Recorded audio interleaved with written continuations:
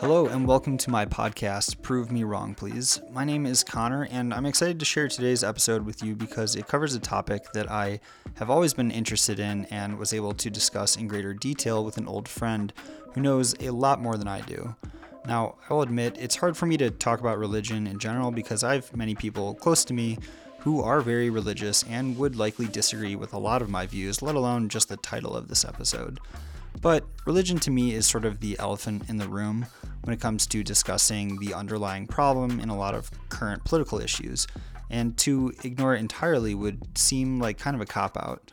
Also, the purpose of my podcast is to talk about these often uncomfortable issues with folks whose opinions vary significantly from mine, because I believe that just sweeping these issues under the rug or choosing to vent our frustration strictly through social media isn't really solving anything. So I was super excited when my friend Chris agreed to come on and talk about his experience and views on religion and its role in politics.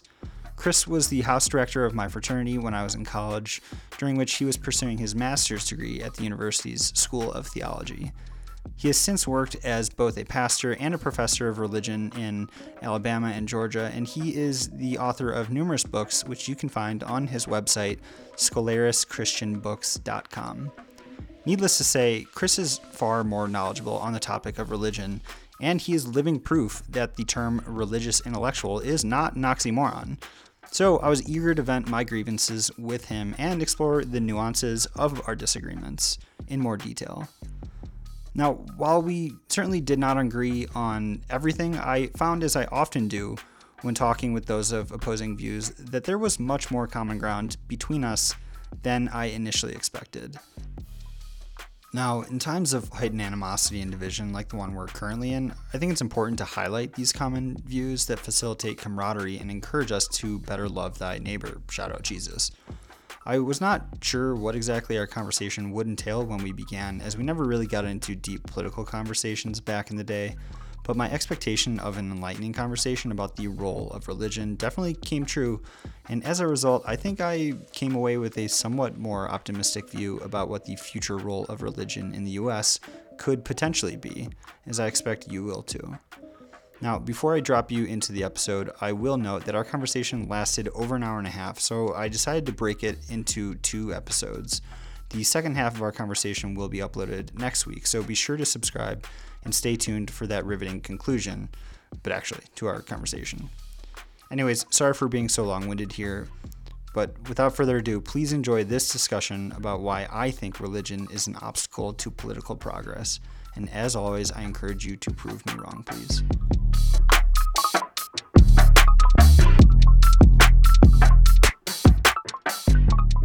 Yeah, well, I mean, hey, thanks for coming on.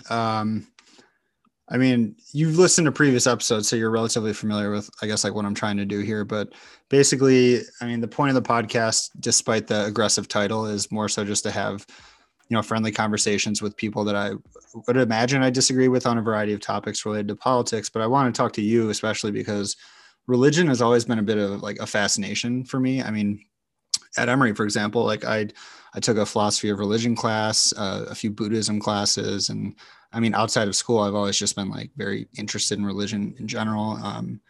And so was relishing the opportunity to talk to someone like you, who I know, who obviously knows plenty more about the subject. And I just genuinely want to hear about your experience because, I mean, it's been 6 years since I last saw you. Yeah, it's been a minute, dude. But yeah, and I didn't mention this, but I teach world religions at a small community college in Alabama. So I would say I've got a kind of a working general knowledge of a lot of the world's religions, certainly nothing as complicated as my understanding of Christianity, just because I've kind of been involved with that in a little bit of a different way.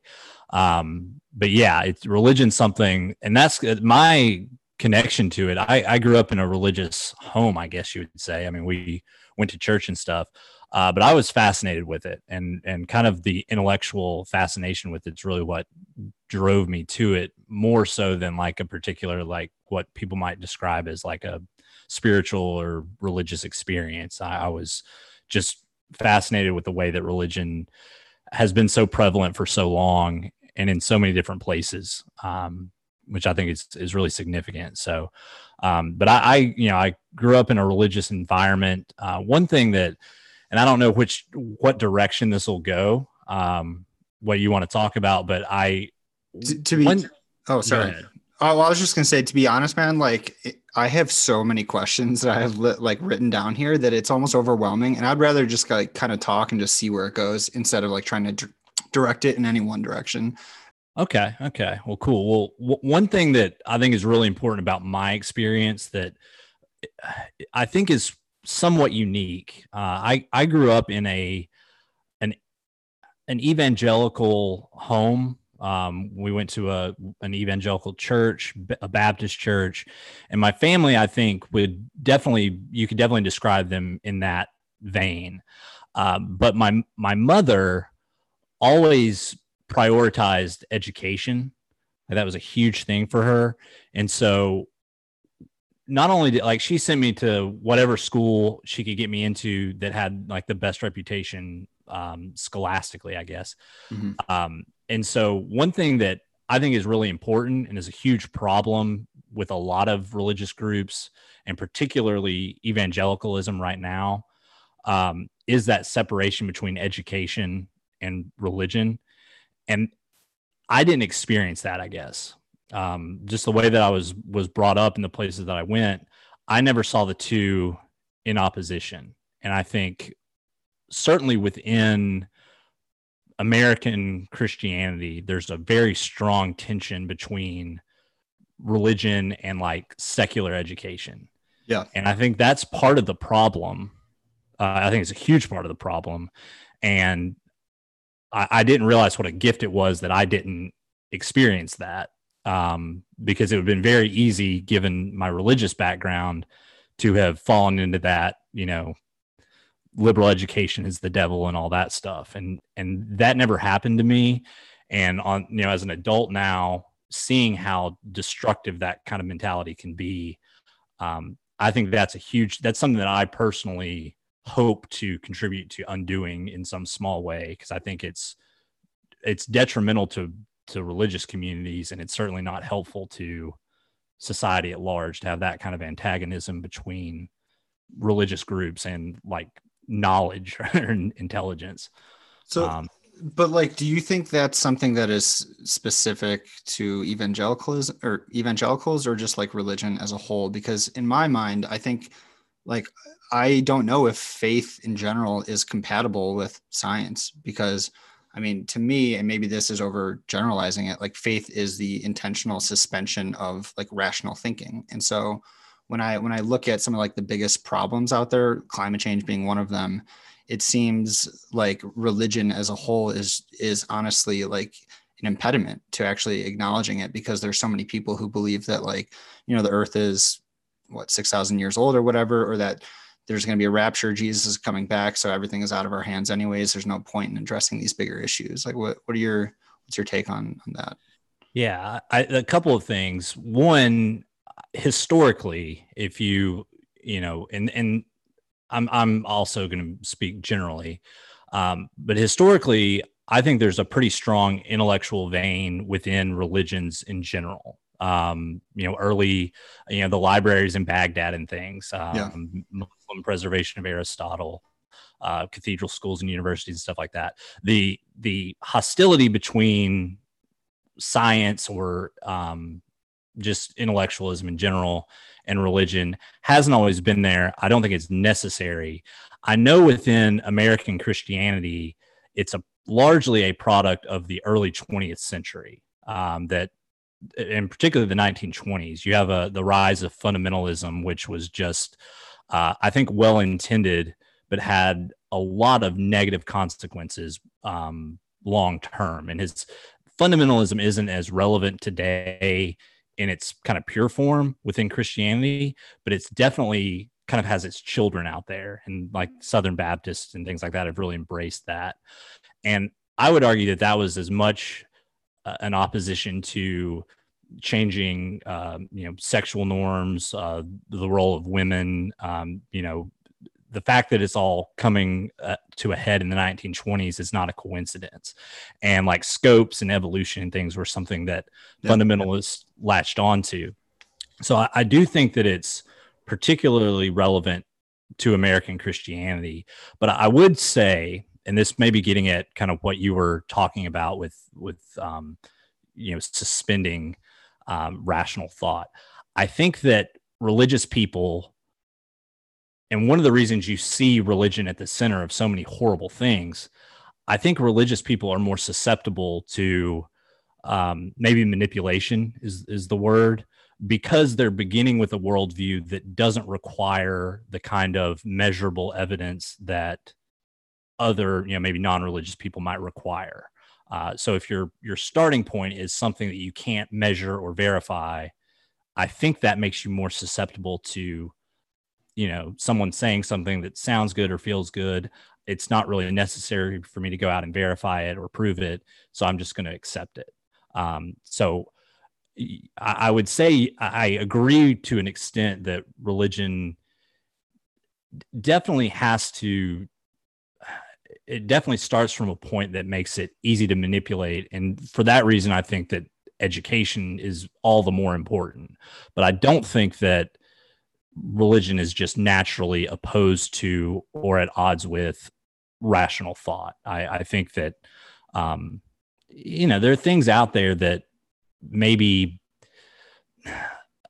like bigger questions that defy, empirical verification. And that doesn't mean that we all answer those questions the same way, or we all even entertain them. But I think that I don't have a problem or take an issue with someone maybe positing some type of something bigger, a bigger source or something.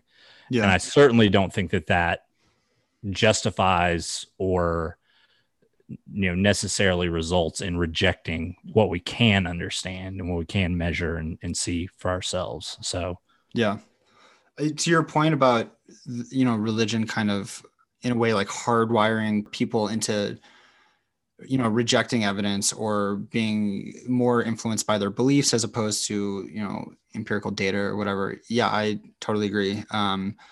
I just sort of feel that to your last comment about believing in things that there is no room for data, it from a historical perspective, it seems like the boundary has always just been like shifting or receding in a way. And the early gods were the moon and the sun, because that was misunderstood. People didn't really know what it was.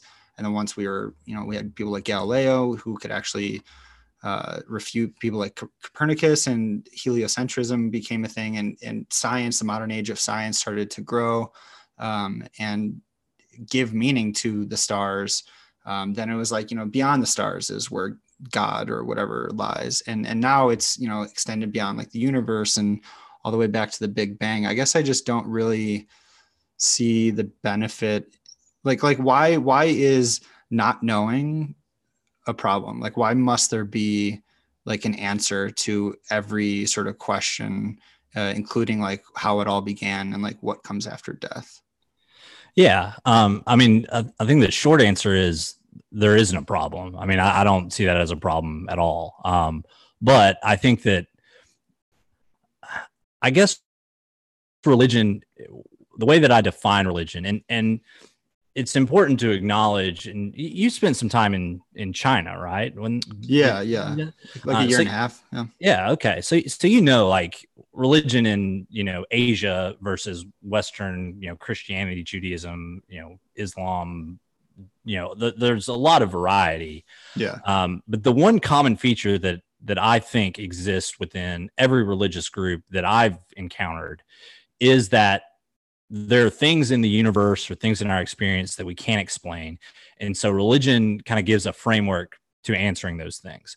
And that's where I would draw the line between someone who's religious and not religious, is in the way that you go about answering those questions. Because I think that religion gives you a framework to answering those questions. And as far as is it necessary? No, I don't think it's necessary. I think that some people can be completely happy not having, not knowing the answers. And there's also the possibility that as science progresses, like maybe we can get some of those answers. But I think that religion, at its best, it acknowledges what I think is I would almost describe it as like humility. And I realize that word probably doesn't jive with a lot of people's experience of religion, but at its essence, religion is acknowledging something bigger, something that's beyond even human understanding, perhaps. And I think that's really valuable. I think it makes us realize that maybe we're not the greatest thing ever. We're not like the top of, universal existence. And so I think that things like that are really, really valuable. And that's not to say that everyone who isn't religious, has a, total self-centered view of the universe. But I think that religious people have a framework that reinforces the idea that there's something more important than you out there. And I think for that reason, I think it can be very valuable when it's kept in check. The problem that I see is that it's one thing to take what I would consider a humble position of, I think there's something bigger than me out there. I may not be able to explain it. I may not even be capable of understanding it. And then to jump from that to here are the answers, here is X, Y, and Z about how you go to be with the gods or whatever. And anyone who doesn't agree with this is, a problem. That's when it jumps from the humility of accepting something bigger than you to the arrogance of, I figured out this thing that's bigger than me. And I think that religion runs that risk because by its nature, it's trying to explain those things. And in my opinion, there's some middle point there that can be really valuable in saying, I think there's something bigger than me out there. I'm at least open to the possibility, and I want to try to understand it. But I also have to keep in mind that I only have the tools that I have as a human being. And if there is something bigger, it makes sense that maybe I wouldn't be able to package that in a nice little box and then sell it to those who are willing to accept it and, just damn everyone who doesn't. But that to me like highlights the difference between like faith versus religion, because I have no problem with faith. I mean, I guess I don't really have a problem with religion. I think people are entitled to believe whatever they want, especially because like, I think a lot of people gravitate towards religion in moments of strife. I mean, whether it be a personal problem or a health problem, or just older people who are kind of, nearing the end of their life and they want to believe in something bigger. And I totally understand that drive. And also personally speaking, I grew up religious somewhat. I mean, Presbyterian, my parents made us go to church relatively often. I don't remember when I stopped believing in God, but it was pretty early on. I just kind of went along with it because I really enjoyed the community service projects and the mission trips and the sense of community that the church provided. And I still acknowledge that. But I never kind of like bought into the idea that my understanding of like humility, like you mentioned, or morality for that matter, was rooted in my understanding of religion or just the Presbyterian faith. I mean, I think I could have slept through every single church service and still understood that, killing someone or stealing is bad. And I'm not saying that's what you're arguing for, but I guess like religion to me, honestly, just seems more of like a manipulative tool, if not like a business selling an invisible product that is kind of distorting people's insecurities and moments of strife, like I mentioned, for their own benefit, whether it be for power or money. And I don't want to bring up, the prosperity gospel, people like Joel Osteen, who I think are tarnishing religion in a way that, has probably happened has happened for forever, but it's just like way more obvious now. I guess I just don't still understand like why must there be like religion in general? Why not just faith? Mm-hmm. Yeah. I think one thing that I would say, first off, it's not a coincidence that religion in some form has been around, for as long as, documented history, that's not coincidental. I think that religion, the valuable parts of religion, it packages things together that I think are really important. And maybe it's because it's been around so long and people have worked with it and played with it or whatever. I always think of and I grew up in a Baptist church, so this is not something that I experienced firsthand, but I always think of the Roman Catholic confession practice. And not to say that that's, has to happen or whatever, but if a human being does something that they're not, they know is wrong or whatever, it is a good, healthy practice to get that out somehow. And I think religion, and that's an obvious example within Roman Catholicism, but most religions have some version of that where you're able to acknowledge that you've done something wrong and get some kind of closure to it. And I think that's one thing that religion has come along and maybe it's institutionalized in a way that you can kind of come here and get that out and get it off. And, that's one example of the things that religion packages together that you don't necessarily have to have religion to do. But it is nonetheless, at least historically, provided the kind of arena in which that kind of stuff takes place. I also think that, morals and ethics, every religion that I know of has some ethical teaching of some sort, some system of ethics. And to your point earlier, you don't need religion to know you shouldn't kill people or you shouldn't, do horrible things. But at its best, religion should be rooted in those ethics and teaching those ethics. And again, that's something that kind of comes with the package of religion that I think is really, really valuable. And we haven't talked about this, but I would argue that if you wanted to take any ethical system, you could place it within a religious framework, whether it was a traditional religion or some kind of cultural or civic religion, which is a totally different ball game. But there's definitely an atmosphere in which ethics are born and instilled. And there's some basics, like you don't, kill the guy next to you, that I think are pretty obvious. Yeah. But, and I can speak to Christian ethics a little more than the ethics of other religions, but the idea of being selfless, that's not just embedded in the human experience. I don't think that everyone's born saying I should care about the person next to me even more than I care about myself. And there are a lot of people who wouldn't even accept that as a viable ethical position. I happen to think it's a pretty good one. And I wish that, more Christians would, embody it. But I think that the ethics, the exercises, going to church, and regardless of who you're worshiping or what you're worshiping, having an atmosphere to be grateful to something for the goodness in your life, I think is really healthy. So I think that religion brings a lot of different things together, again, that aren't really, you don't have to have religion to do all that. But historically, religion has packaged those things together in ways that I don't think you could find in any other institution, at least not in the way that they all fit together, if that makes sense. Yeah, no, it does make sense. And actually it kind of segues to your book, which I read.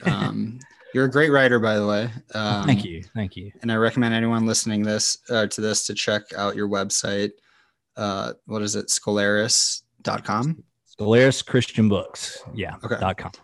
.com. So yeah, I mean, the Book of Jonah, I mean, the one that I read, at least, I think is interesting because, and to read one of your lines, the Book of Jonah not only acknowledges humanity's tendency to disobey God, but it also explores a darker side of the human heart that refuses to extend love and mercy to them, to those whom we do not like.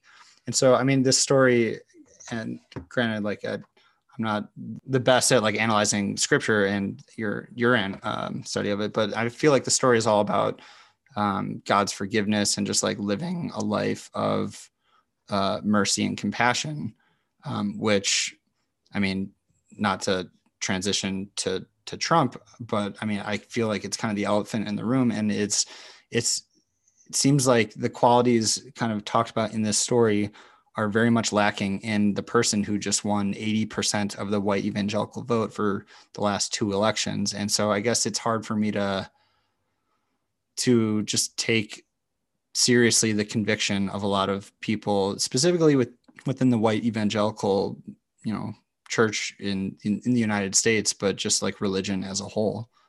And I'm curious if you have any kind of like thoughts about that. Yeah. And let me say, as far as one of the things that I'm trying to do with that book and with what we're publishing, I think that as you read that, I hope you probably got the sense that like this was designed primarily for people who are familiar with scripture. Like it wasn't, it's not something that I would hand to someone who, doesn't believe and say, hey, come, check out the Bible or something. Like that's not the intent. And that's important because I think within churches, there's a lot of really just crap education. And if you were to ask most evangelicals, what's the story of Jonah about, for example, they'd say something about a whale and, this guy got it wrong and God gave him another chance or whatever. But the story is actually about a Jewish prophet who's like supposed to be, the epitome of, a godly person, going to the absolute worst place in the world where people, kill each other and, are violent and awful. And at the end of the story, they're the heroes. They're the ones who get it right. And the guy who's supposed to get it right gets it horribly wrong. And it's a level of compassion and mercy that the book is teaching us that God has for us that is very, very difficult for human beings to get at. But that's the point. Like if you were a Jewish person, it's controversial. I mean, if you read this, in the ancient world, it's like saying, I think I used the example that it's like Billy Graham going to Moscow in the height of the Cold War and, telling, the Soviets that God was going to destroy them. And in the end, the Soviets are the ones who get it right. And Billy Graham's left with, egg on his face. And like, that is so obvious that message, if you are familiar with the language and the history and you do the work to actually, study a book the way it's intended to be studied. Yeah. Which, to be fair, I'm not at all. No. But the point is, I don't think many religious educators, pastors, certainly not lay people, would read that book and come away with that message. And part of the problem is that, and it's at its worst within evangelical Christianity right now, is that they're not even understanding their own teachings. That's not to say that if they did, they would go out and live any differently. But I think that would at least be an important attempt to make sure that they, knew what was going on. As far as like, and I the elephant in the room thing, I think that while you and I might have some disagreements on religion in general, I think when it comes to evangelical Christianity at present, we're probably have similar takes on it. And not to assume anything about what you think about it, but given your question, I think evangelical Christianity right now in the Trump, I guess you call it the post-Trump era, though I don't know that we've quite moved on. Yeah, we'll see in 4 years. Yeah. I think it's one of the biggest problems, biggest threats to religion and its viability moving forward, because it is, aside from the absence and the hostility towards education, I think the way that Republican politics has worked its way into American Christianity and basically taken over is probably those two things are the biggest problems with American Christianity right now. And I would say without question, and I've done some research on this, your average evangelical voter is primarily Republican, secondarily Christian, and they interpret their religion through their politics rather than the other way around. And that I'm glad you said that, because that's actually what I was going to ask you, because it seems as if like their political motivations inform their faith as opposed to the other way around, which I think prior to maybe like the 1980s and, you know, the moral majority, Jerry Falwell movement, it was relatively separate. And obviously they were their own thing. And over the last 40 years, we've seen their faith, and specifically the evangelical community, kind of like weaponized by the Republican Party to a sense that like they're more interested and informed by like cultural grievances than the actual teachings of Christ, which are essentially, and as I know I'm preaching to the choir here, but like, you know, talking exactly about humility and empathy, and caring for the poor and the sick, like exactly the kind of qualities that I don't think any rational person can argue Trump displayed or has ever displayed throughout his life. So, yeah. And I would say like it's so much more challenging right now. Like we'd had this conversation 6 years ago, this would be totally different. But I do think that I think religious communities, because they are traditions, they're around and they've been around, kind of like what we were talking about with the potential to be manipulated. I think that religious communities tend to gravitate more towards conservatism in like the pure sense, not like a partisan sense, but in the sense that they may be more hesitant to change. And I think that is, when you're a part of a tradition that has made you who you are, it's very difficult to want to change things within. And I think that they interpret, you know, social change in the same way. So I think that there's, you know, it doesn't surprise me, I guess, that a lot of religious people would gravitate towards more conservative policies in the slow progression sense. But and then when you have a party that at least claims that they champion conservative principles or whatever, I think that that's an easy partnership, I guess you might say. But to your point, I mean, that's not what's on the table. I mean, those are not the issues that people are concerned about. In fact, I don't even know what they're voting for. I think they're afraid of socialism. I don't think anyone does. I mean, they didn't even have a platform in this last election, the Republican Party, that being not. Mm-hmm. Yeah. I mean, I think that's, and I've heard previous podcasts that you've done. And I think, you know, things like Fox News, who have basically terrified people, and particularly people who, you know, might have lived through kind of the Cold War era.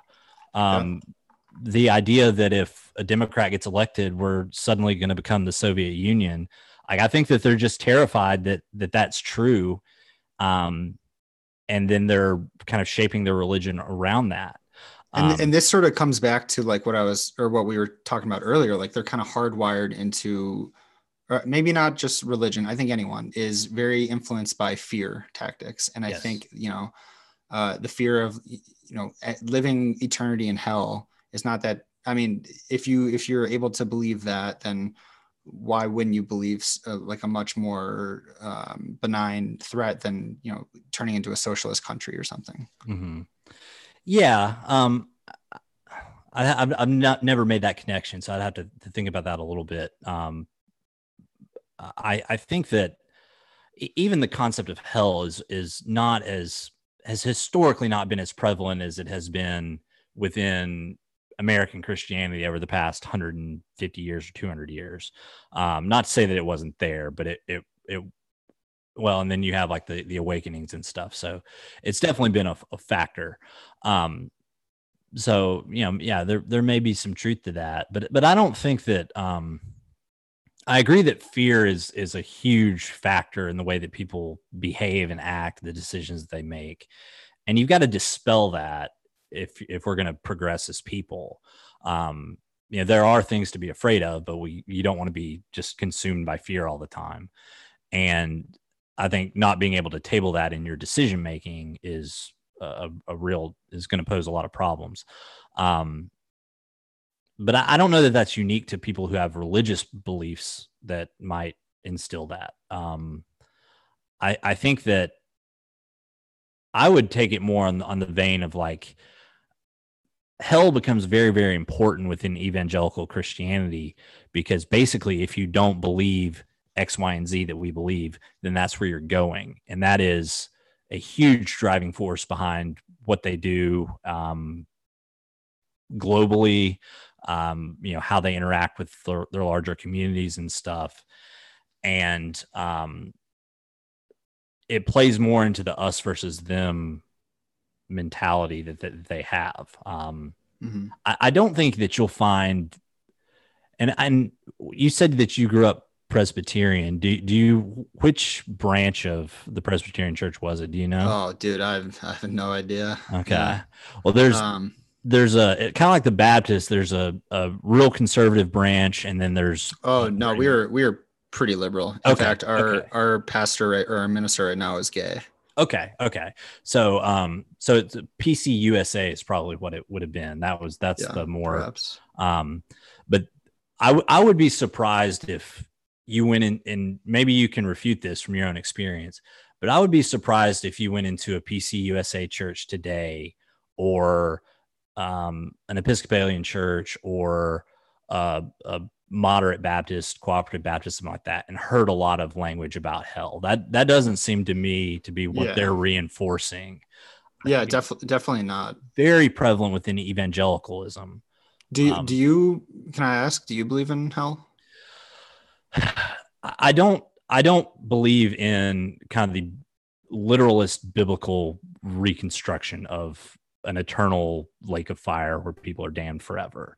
I think that there could be consequences for the way we live our lives. And if eternity is reflects, our lived experience, then I think that I would say that there will be consequences for behavior. But I don't think that's contingent upon you believing what you were predisposed to believe from the very start. I think that what people do matters. I think the way we behave matters.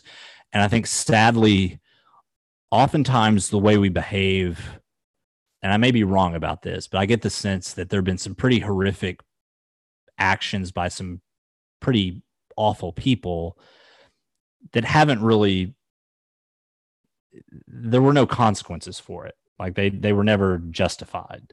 And so I would say that I at least want to believe, and it makes sense to me that there would be some type of eternal consequence for behavior. But I don't think that that's like, you believe this, which you're clearly in an environment where you're predisposed to believe it.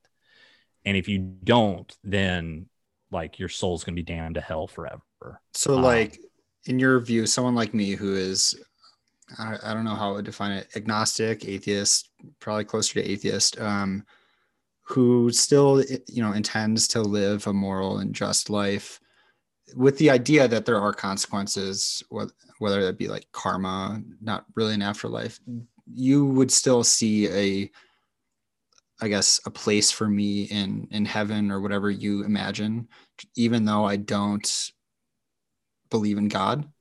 Yeah. And at least from the Christian perspective, and again, I'm getting back to education here. Historically, Christianity, if you read the Bible and you actually read it, in its original, and you understand the context, the whole story of heaven, it's called the kingdom of heaven or the kingdom of God. And it's the idea that at some point at the end of kind of human experience, God or Jesus is going to return and redeem the creation. And it's not about like leaving the earth and floating up to be with God in the clouds. It's like God created this world. It's gone wrong. We've messed it up somehow. And but God hasn't given up, and eventually God's going to restore and redeem the creation. And that's the whole creation. That's not like just the people who happen to be a member of XYZ church. It's the whole thing. And it's I see it as beyond like humanity. It's the entire cosmos being put in its kind of perfected form. And that's why, you mentioned like climate change and stuff. Like that's a no-brainer to me. I don't understand why Christianity hasn't like gotten behind. Well, but I kind of do, because for a lot of people it means dispelling with the idea that God is in control of everything, and that, people can't make the changes that we want to see happen. And I guess that's like my overall problem with religion in general, is that because a lot of people take this very literal understanding of the Bible, where I think like something like 40% of Americans believe that in creationism as opposed to evolution, and that like if you genuinely believe that the earth is 6,000 years old or whatever, then why would you ever think that humans can cause something like climate change? And so it's like that mentality that I think is the problem. And it always seems to come back to religion. And I point to the fact that something like 93% of scientists in the American scientist community or something are atheists. I could be a little bit off on that number, but definitely the overwhelming majority.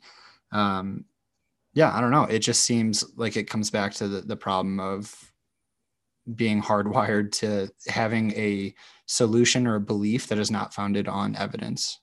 That's a problem. Yeah. And I would say that as far as the division between like the scientific community and the religious community, I think there's a historic explanation for that. Kind of post Enlightenment, we basically separated the two, which had a lot of advantages. But I think that for the last couple hundred years, at least, the two are in competition, or they see themselves in competition. So you basically got to pick one, and you can either be religious or you can be, intelligent in like the secular sense. And I think that's a ridiculous dichotomy. But I think you're a perfect example of like why that's not necessarily the case. Like you're intelligent and religious. Well, and it's not even, and it's frustrating that that's not more prevalent. Thank you for that compliment, by the way. Yeah. But historically that hasn't been the case. And I don't think the kind of common narrative is like people had religion before they had science, and then science came along and basically disproved religion. And so the smart people got on board with science, and the dumb people decided to be religious. I think that discounts a lot of science that preceded kind of the Enlightenment period. I think like the Babylonians were doing some pretty amazing stuff, well before, we were smart enough to build ships and sail them across the world. I say we as if I'm Spanish or Portuguese, but make of that what you will. But I don't think that, I think that the separation between science and religion is mutually beneficial in a way, that religious people get to play the victim and escape to this kind of, non-scientific world where they can believe whatever they want to believe, and they don't have to have those beliefs challenged. And more critical people can kind of do their experiments and just dismiss any kind of religious elements at play in the universe. And I'd have to like go back and like really think about how that separation happened. But I definitely think you can see a clear separation 1700s, 1600s, 1700s, 1800s between science and religion that has just snowballed since. And I don't think it's just because we made scientific progress to the point that religion became, no longer plausible. I don't think that the ancient people were that dumb as it's kind of implied. Well, I mean, yes, you brought up like, 1700s. So what percent of your old parishioners, because when you were a pastor, you said you were in Tuscaloosa, Alabama, right? Right.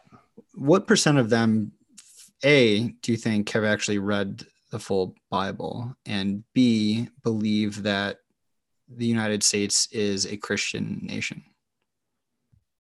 I think a large percentage of my congregations would have done both of those things. Read the whole Bible, you think, really? Yeah. Actually, yeah, I guess I shouldn't be surprised. It's Alabama.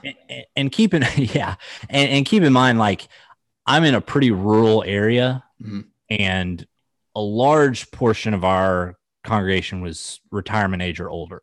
So many of them like read the Bible every day, like as their entertainment. So, they probably skipped over some parts maybe, but I would say that they probably have read the majority of the Bible anyway. And at least while I was there, I always gravitated towards religious texts that are not as common, not as popular, mm-hmm. for the exact reason that I think a lot of people don't read them. So I'd say they have a pretty good grip on at least having read the vast majority of the Bible. I also think that they would have probably ascribed to some level of the idea that America is a Christian nation, but with some nuance. I don't think that they all would have gone full out like we're the new Israel kind of thing. Yeah. Have you, just random question, have you ever read or looked into Thomas Jefferson's version of the Bible where he stripped out like all the miracle, I forgot what it's called, but all the miracles, the New Testament and whatnot, because like he has some famous quote about Christianity being bad in some sense, I guess. John Adams was anti-religion, as was Ben Franklin. Like this, I don't know how this idea about America or the founding fathers being, I do know, I mean, the Puritans and everything, like, but I'm just curious, like, have you read any of his Bible or early thoughts? Yeah. Actually, I think it's the Life and Morals of Jesus of Nazareth or something to that effect. But it's basically, my understanding is he took the Bible, I think it was the New Testament, and like cut out the portions that were not compatible with like reason, science, and so forth. I actually I had a copy of it when I was in Atlanta. Well, I'm back in Atlanta, but when I was up in Gainesville at a church, and I'd bring it in. And one of the points I'd make is like, this makes you upset, right? That Jefferson cut all this stuff out. Now, let me ask you, how many of you have read the book of, Habakkuk lately? And no one had. I'm like, basically, you're doing the same thing. You're picking and choosing what you like and what you don't like. That's a little bit of an aside. That's a sermon I would listen to. But it's, I mean, the founding fathers, many of them were definitely not of a Christian persuasion in any kind of, traditional sense. I think that they ascribed to a certain level of deism that believed or at least acknowledged some kind of higher power. But they weren't, practicing Christians in the way that we would think of them, or that a Christian today would think of them. Ben Franklin's fascinating as a Presbyterian Congregationalist, the way that he lived his life religiously. And he basically would say, like, I love the ethics of the church, but as far as like the theology and trying to explain things that are unexplainable, like it's a waste of time, and most of them are boring anyway. Yeah. So he's a really, really fascinating. See, that's awesome. I wish we had more of that mentality today. I think that what happened, and it's really interesting in the South, because we do the same thing in the South after the Civil War, but you have this civil religion that develops, and it's very general. Like even like the religious language that we use in kind of the public sphere, in God we trust or whatever, it's very general. It's very vague. It's not like, in God we trust and in Jesus we put our faith, and, we ascribe to the teachings of, whatever church. I mean, it's vague, but also it's not in Allah or Krishna we trust, Yeah. But I think that reflects the, kind of the makeup of a lot of those, it's Enlightenment language. Like it's the idea of a universal God, creator God to some extent, who's not terribly concerned with what's going on in our day to day. And it's, I would say it's intentionally general to encompass the people who would have been operative in the Americas or in North America, what would become the United States at the time. But because Christianity has been so prevalent, I think that they have almost like embedded their own religion into a very general civil religion. Yeah. And they don't see the distinction between civil religion and their own, Christian practice. Yeah. And I think that that's where you get people saying, well, it says God and, whatever. It never says God in the Constitution. Well, which I think the majority of maybe not just Christians, but like Americans wouldn't know. Yeah. Is it, and I teach American history, so I should know this, but the Declaration of Independence. It might say it in there. Okay. But not in the Constitution. Yeah. But if it does, it's what I would call a general, kind of like In God We Trust and stuff like that. Like, I guess it depends on your perspective, how general that is. But, yeah. It's so weird because even a phrase like that, In God We Trust, it's on all of our bills. But like, I remember it had to have been like middle school when we were saying the Pledge of Allegiance. I made the conscious decision to stop saying under God. Because at the time, and that's when early high school is when I started thinking a little bit more like politically. And the whole issue of like separation of church and state probably like began with that like mentality of like, why are we saying under God right now? Mm-hmm. And it's just crazy to me that, the United States today is a much more religious country than we were in the past. And of all the developed countries around the world, we are by far the most religious. And I've seen this, having lived in China, like you mentioned. And I'm sure there are those, who would point to China as an example of like why we need religion, because if you don't have religion, then you have communism. And I'm curious, like, what are your thoughts about this idea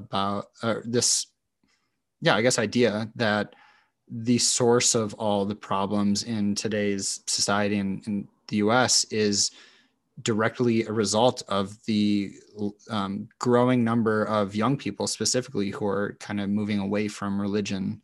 And it's often kind of packaged in what I consider like dog whistles, like lack of family values and things that I think kind of are targeted towards the homosexual or honestly like Black community. But I just generally speaking, like what are your thoughts about like those comments or arguments? Yeah.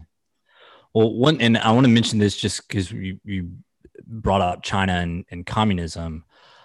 I believe, and you'd have to like look up the Pledge of Allegiance, but I think the under God language comes in at some point during the Cold War, and during the Cold War, the United States really goes all in on the civil religion because religion is a way to distinguish basically the two worlds that existed, the communist world that didn't have religion and the democratic world that did. Yeah. So that didn't help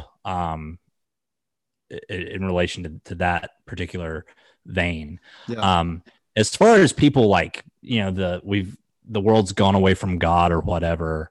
I mean, this may be a too simplistic, but I see it largely as a lot like kind of old people who aren't happy with like the way that the world is changing. I don't think that anyone in any context, and having read history, like I know this to be true, every older generation thinks that the world's gone to hell by the time they get into old age.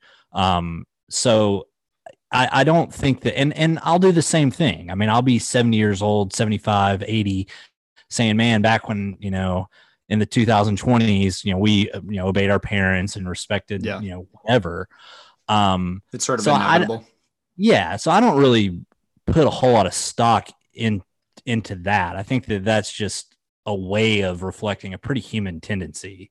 The fact that they're using religious language to do it, I think, speaks to the kind of what you were saying, the level that religion is operative in our country today. But I don't think that. I think a lot of times people use religion, and it's helpful to think, like, if you took religion out of this, would they be doing the exact same thing just in a different way? And I think with that example, I mean, older people, and I'm not dogging old people. Again, like, I'll do this when I'm that age. Hey man, I believe that there should be an age. What's the word I'm looking for? Like, you know how you're not allowed to vote until you're 18. I think there should be a cap. I think, like, once you're 80, like, you got no more skin in the game. You shouldn't be allowed to vote. That's an interesting thought. But I think that if you didn't have religion, those 80-year-olds would still be complaining that the world's gone to hell. They just have a different way of saying it. I don't think there's any, you look at the world and, like, the progress that's been made, like, the world hasn't gone to hell. Like, we've got problems just like everyone else, but, in a lot of ways we're a better place than we were 50 years ago. Hard to say right now, but no, I actually totally agree. I think something that a lot of young people, specifically on the left, take for granted is that, like, we are better off now than we have ever been. In a lot of different metrics. Granted, it's hard to see that with the internet, and there's a lot more information at our disposal. But if you just look at, like, the big picture, the number of people, dying from starvation, poverty, even, and, like, curable diseases and whatnot, like, there's no argument that against the statement that we are better off now than we ever have been. Right. I don't think we should take that for granted necessarily, because, like, I think the fight towards progress, there are always those on the opposing side who want to maintain the status quo because they are in positions of comfort or whatever, and they don't want to see their status diminish. And and you mentioned the word progress, and I still haven't. I don't know what I want to title this episode, and I'll kind of decide after we're done talking. But initially in my head, I thought about. Because the idea is to have, like, a pretty inflammatory title that then I talk with someone like you who disagrees, generally speaking. And the title that I had in mind was "Religion is an Obstacle to Political Progress," because for the reasons I've mentioned, encouraging people to kind of disregard science with regards to, like, climate change or even nuclear proliferation.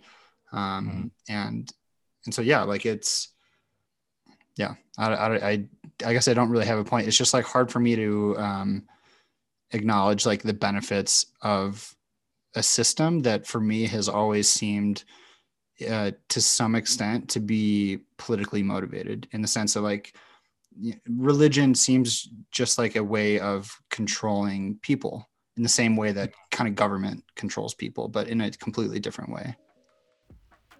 All right, well, that entails the first half of my conversation with Chris. Like I said at the top, the second half will be included as next week's episode. So if you are not already subscribed, I encourage you to do so ASAP. I'm also open to feedback, and I'm more than willing to include your thoughts and comments in future episodes, so feel free to email me at pmwp.pod@gmail.com, or you can call the number on my Twitter profile @ProvePlease and just leave me a voicemail to be included as well. Otherwise, thanks for listening, and I will talk to you again next week. Cheers.